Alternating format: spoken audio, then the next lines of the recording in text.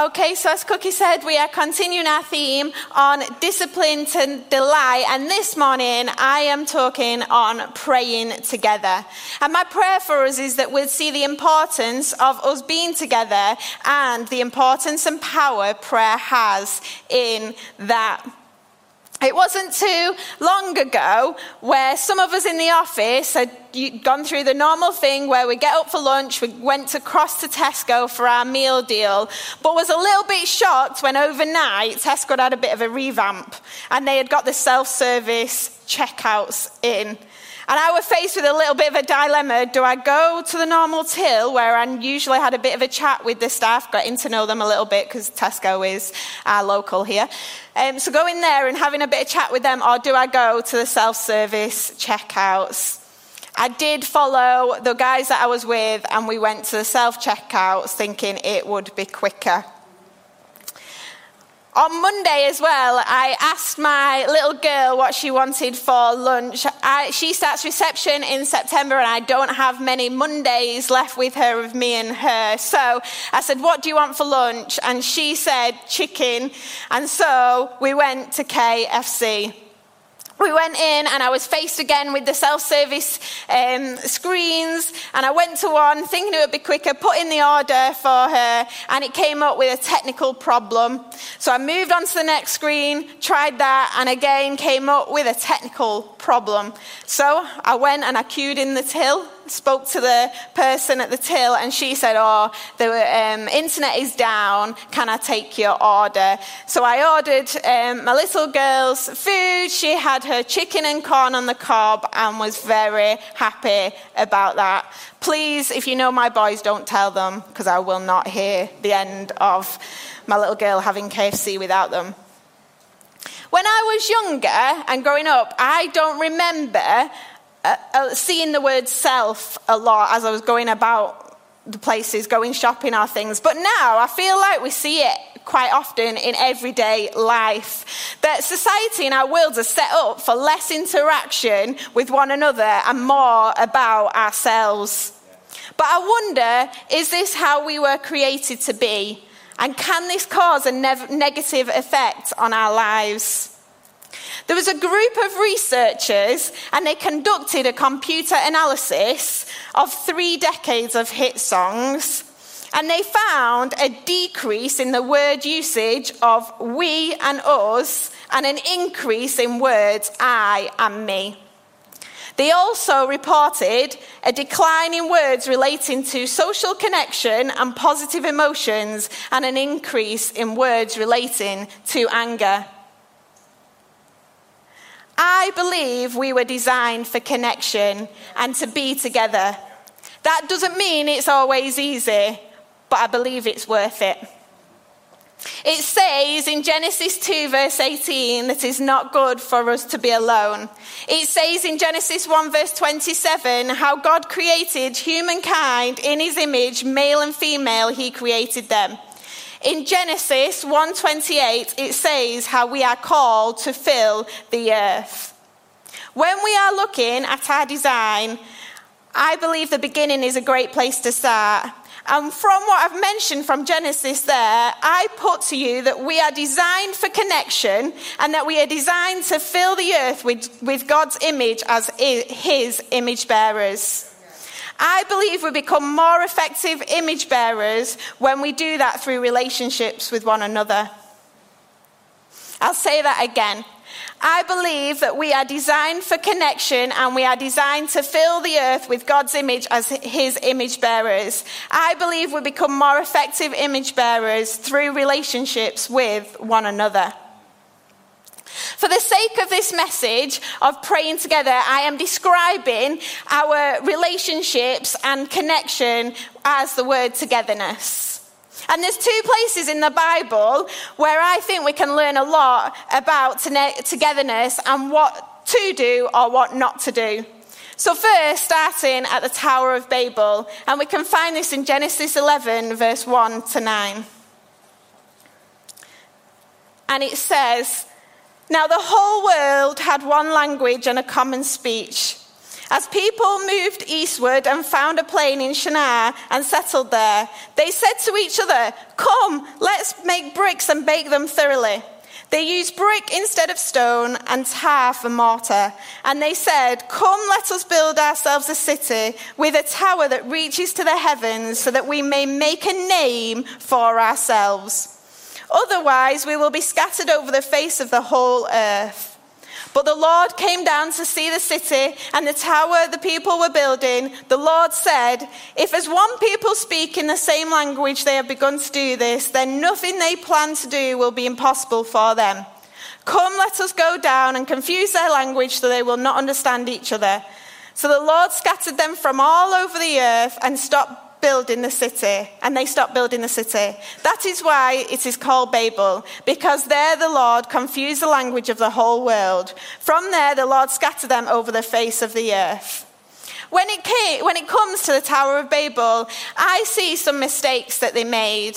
And the first thing is they wanted to make a name for themselves. We see that in verse 4. They were focusing on themselves and wanting to make their name known. And in a world that's driving us to make our name known, to make a name for ourselves, to be extraordinary and to be known, the pressure that can be on children to be superstars and to excel and for their names to be known. We see that in social media and everything that's out there. There can be this pressure for us to make a name for ourselves. When really, I believe we're here not to make our name known, but to make God's name known, to be his image bearers. The second thing that they did is they didn't take God's promises seriously. The materials used for the Tower of Babel were hard, durable, and waterproof to make a lasting structure. Noah used the same material when it came to building the ark, waterproofing the ark, and Moses' mother, when it came to waterproofing the basket for Moses, used the same material. Josephus, an ancient historian, said that the tower that they built was so high that the waters that couldn't reach them, and they were doing this in their anger towards God. This is thinking about Noah and the flood. And it could be said that with the building of the Tower of Babel was that they didn't trust God at his word when he said, "Never again will the waters become a flood to destroy all life." The tower was an aim to keep them safe from any possible floods.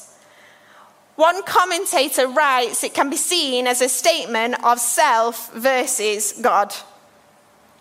And as I mentioned, I wonder if we are seeing in the world today a focus so much on self that we aren't leaving any space for God in our lives, or even worse, that could be leading to a rebellion against God. And this leads me to my third point on the Tower of Babel, that they were doing the opposite of what God had asked of them. As I said, that they were asked to go and fill the earth as image bearers, as God's image bearers, to be fruitful and increase in number and fill the earth. But actually, the Tower of Babel was them doing the complete opposite. That they saw that they were going to be dispersed, but actually they were building their tower. They were going against God's design and what God had planned for them. The people weren't successful in that because it never quite works out well when we go against God and what he's asking of us. But God is a gracious God, and he never, ever, ever gave up on humanity. He doesn't give up on us. And we can see that in the person and work of Christ. That through Jesus' death and resurrection, that through him humbling himself to the point of death, that God was able and did reconcile us to himself. How incredible is that? Sometimes I don't think our heads can fully comprehend that God would reconcile himself to us. You know, it says, the Lord, the compassionate and gracious God, slow to anger, abounding in love and faithfulness. The Lord is compassionate and gracious, slow to anger and abounding in love. Our God is incredible, the God of second chances. And we see that after Jesus' resurrection, we find this incredible moment that is in total contrast to the Tower of Babel, and that is Pentecost. Jordan spoke on Pentecost a few weeks ago, and he told us and reminded us that the apostles, that Jesus had said to them that there was a need for the Holy Spirit in their lives so that they could go and live out the purpose to be his witnesses across the whole world, to Jerusalem, in all of Judea and Samaria. Does that ring any resemblance to what was being asked in Genesis of being image bearers? That actually the apostles were now being called to go out and be Jesus's witnesses across the whole world. And we see in the Pentecost that they were all together in one place. And suddenly a sound like a blowing wind came from heaven. I would have loved to be there, just imagining this scene. And the whole house were filled with tongues of fire resting on their heads. All of them were filled with the Holy Spirit. All of them were filled with the Holy Spirit. And they started to speak in other tongues. Those that had come to Jerusalem at that time heard their own language being spoken. And we see this point where then Peter, with a boldness, addresses the crowd in telling them about Jesus. We see a contrast of what's happening at the Tower of Babel and Pentecost. And we see at Pentecost that they weren't focused on making their names known, but about making Jesus' name known. That it was all about Jesus' name being known. They also saw that where Jesus had promised them the Holy Spirit, they saw that promise come to pass. That actually they were able to live in the promises of God. And it was a case for them that they weren't monitoring on self, but they were monitoring in the power of the Holy Spirit. And in doing so, it helped them to then go and be Jesus' witnesses across the whole world. Can you see the contrasts in the accounts? And we see in Acts 2, verse 42 to 43, that they devoted themselves to the apostles' teaching, to fellowship, to the breaking of bread, and to prayer. Everyone was filled with awe at the many wonders and signs performed by the apostles. This really is one of my favourite scriptures when it comes to togetherness, because it gives me hope of what we can be as a church community. That when we devote ourselves to the apostles' teaching, to the fellowship of breaking bread and to prayer, that God does incredible things. You know, being together isn't always easy. We are all human. I am human. We all make mistakes. We can all frustrate one another. We can all get hurt. It can be difficult, but it's well worth it, us having a strong togetherness so we can live out what God is asking us to do. And I wonder this morning, and I know I'm bringing a challenging message. I know that. I can see. But I want us to be bold enough this morning to ask ourselves some questions. Questions like, what is the purpose of our togetherness? Is it to make our names known or to make Jesus' name known? Has our togetherness become about ourselves and what we can get, or is it about Jesus? Are we trusting the promises of God, or are we trying to do it alone? Are we truly being his image bearers, his witnesses to those we meet? In our togetherness, I think it's important we acknowledge that the purpose of our togetherness is to make God's name known and to strengthen our trust in him, so we can go on to be his witnesses, his image bearers across the whole world. I'll say that again, that the purpose of our togetherness is to make God's name known and to strengthen our trust in him so we can go on to be his image bearers, his witnesses across the whole world. So what place does prayer have in all of this? As I said, we read in Acts 2, verse 42, how the apostles and the early church, they devoted themselves to prayer. And I encourage you to read the story of Acts and see how there's this thread of how prayer was so important to the early church. They prayed constantly. And I think there's some things we can learn about that and what the importance of prayer is. One is that it helps us to acknowledge our need for God. It helps us to acknowledge our need for God. Prayer shows that we are acknowledging that we can't do this alone and that we really, really need God, that it's all about Him. And it could be said that if we're not a praying church, it's as if we're saying, God, we don't need you. Prayer is so important for us. When we pray together, it brings prayer into our relationships. It brings prayer into our marriages, to our families, to our friendships. And there's me and one of my friends, and we started doing prayer walks together where we went around the local area of here at the church and praying together. And what I noticed is that in our day-to-day conversations, we were talking a lot more about God. We were talking about our need for God. We were talking about the promises God had given us and able to encourage and build one another up. Because in that time of prayer, it was us constantly acknowledging in our hearts that we needed God, that we can't do this alone.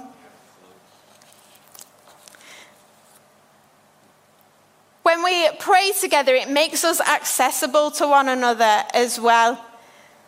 You know, today, as I said, in society, we can have this where we're so focused on being extraordinary and making a name for ourselves that can drive us to focus on self, when actually, maybe what we need is a boldness to be vulnerable with one another. And doing that praying together can be that time where we're really vulnerable together to ask somebody and say, do you know what? I really need prayer for this. That's a really vulnerable thing to do, but I believe it will unlock something for us as a church when we can do that for one another. I think about in a time in my life when I were really struggling, and I remember that I probably became very much about me and in self-protection mode.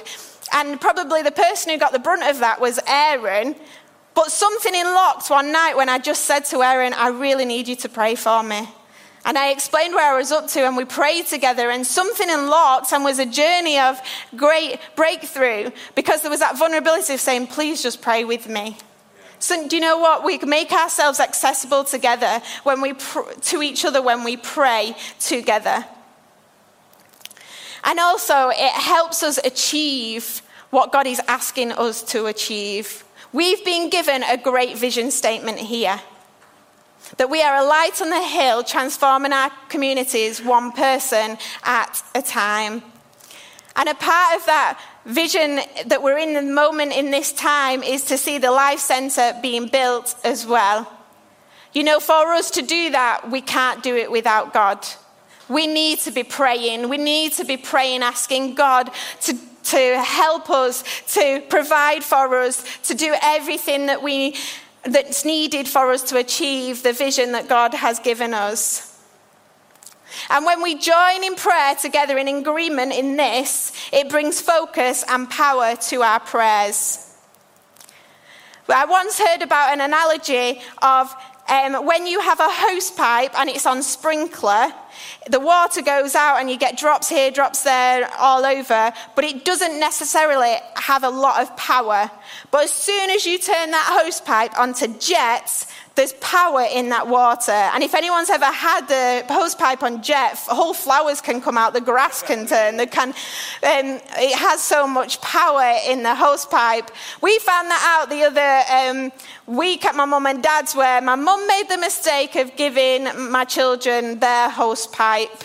And it was on sprinkler mode to start off, just nicely watering the plants. But as soon as it turned to jets, on the back fence of their garden, it sounded like the fence was going to collapse and go in. My dad's face, he wasn't too impressed about that and said, Denise, what have you done?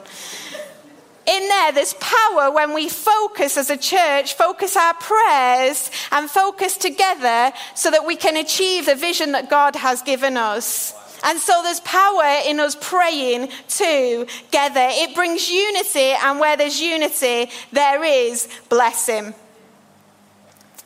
I was at Life Group the other week, and someone reminded me about when, this was many, many years ago, that there was a member of our church family who was really, really sick, and it was seen as if there was not much that could be done. And we got a message in the church meeting saying about how sick this individual was, and the whole church focused their prayers and prayed for this person. It was such a powerful time. I was only young, and everyone was praying for this person, and we saw a miracle as a church. You know, when we come together and focus our prayers, there is power in that, and I believe we will see miracles take place. Miracles to the point that when people ask, how did that happen? We say it's only because of the name of Jesus. Because we're here to make Jesus' name known. Not our name, Jesus' name known. I'm excited, church, for where that time is coming. There are many ways that we can do this. We can bring it into our everyday. Wherever we are, we can text one another. We can have prayer partners where we join together going on prayer walks. There are so many different ways that we can do this. Praying as families together. You know, it doesn't have to be something that is really... I struggled with this for a time where I felt like I needed to really work out set times with my family and feeling, I'm children's pastor, I've got to have this all together with my family. But actually we saw a real breakthrough for us as a family when we just brought it into our everyday life. Things that we were doing, we just said, let's pray about that. As we drive past the school that the children go to, we say, let's pray for the school. Let's just bring it into our everyday when we're together. When we're out in the coffee shop together, let's pray for one another. Let's let our first response be, let's pray.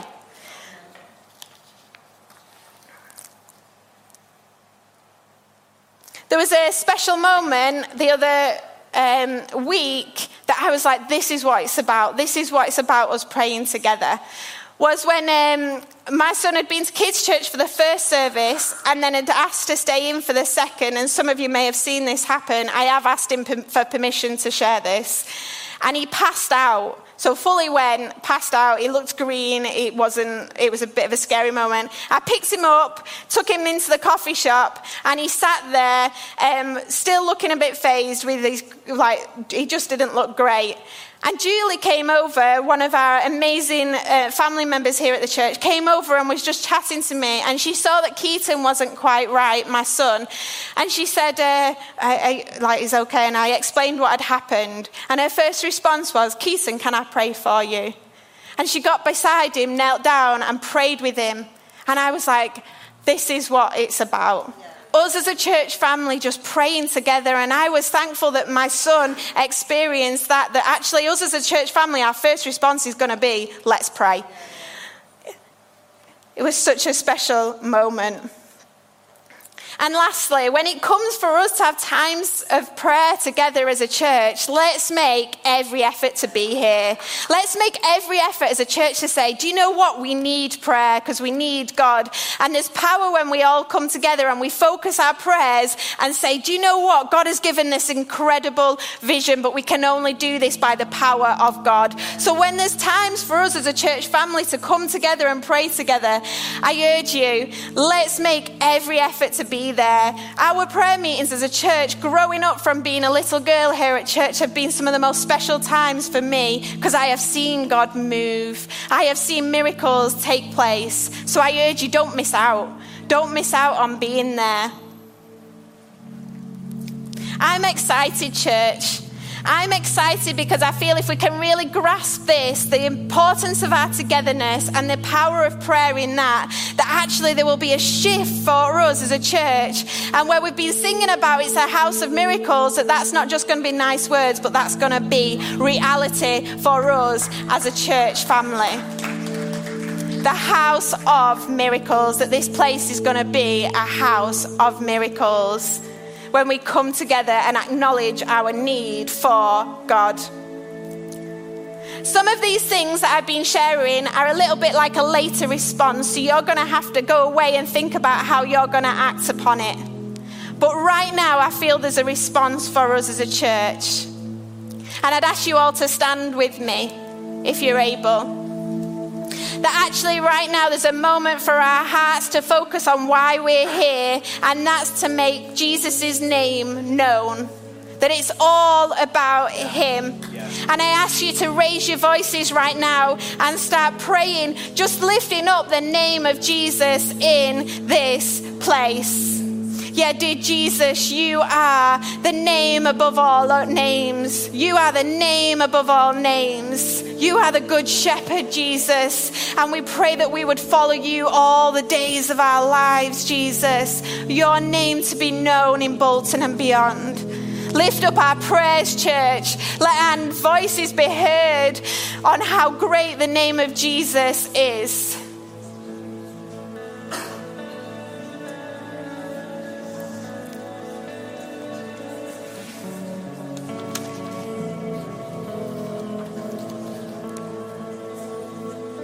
For where 2 or 3 gather in my name, there I am with them. It doesn't say in our name, it says in his name. For where 2 or 3 gather in my name, gather in the name of Jesus, there I am with them. Let's worship together.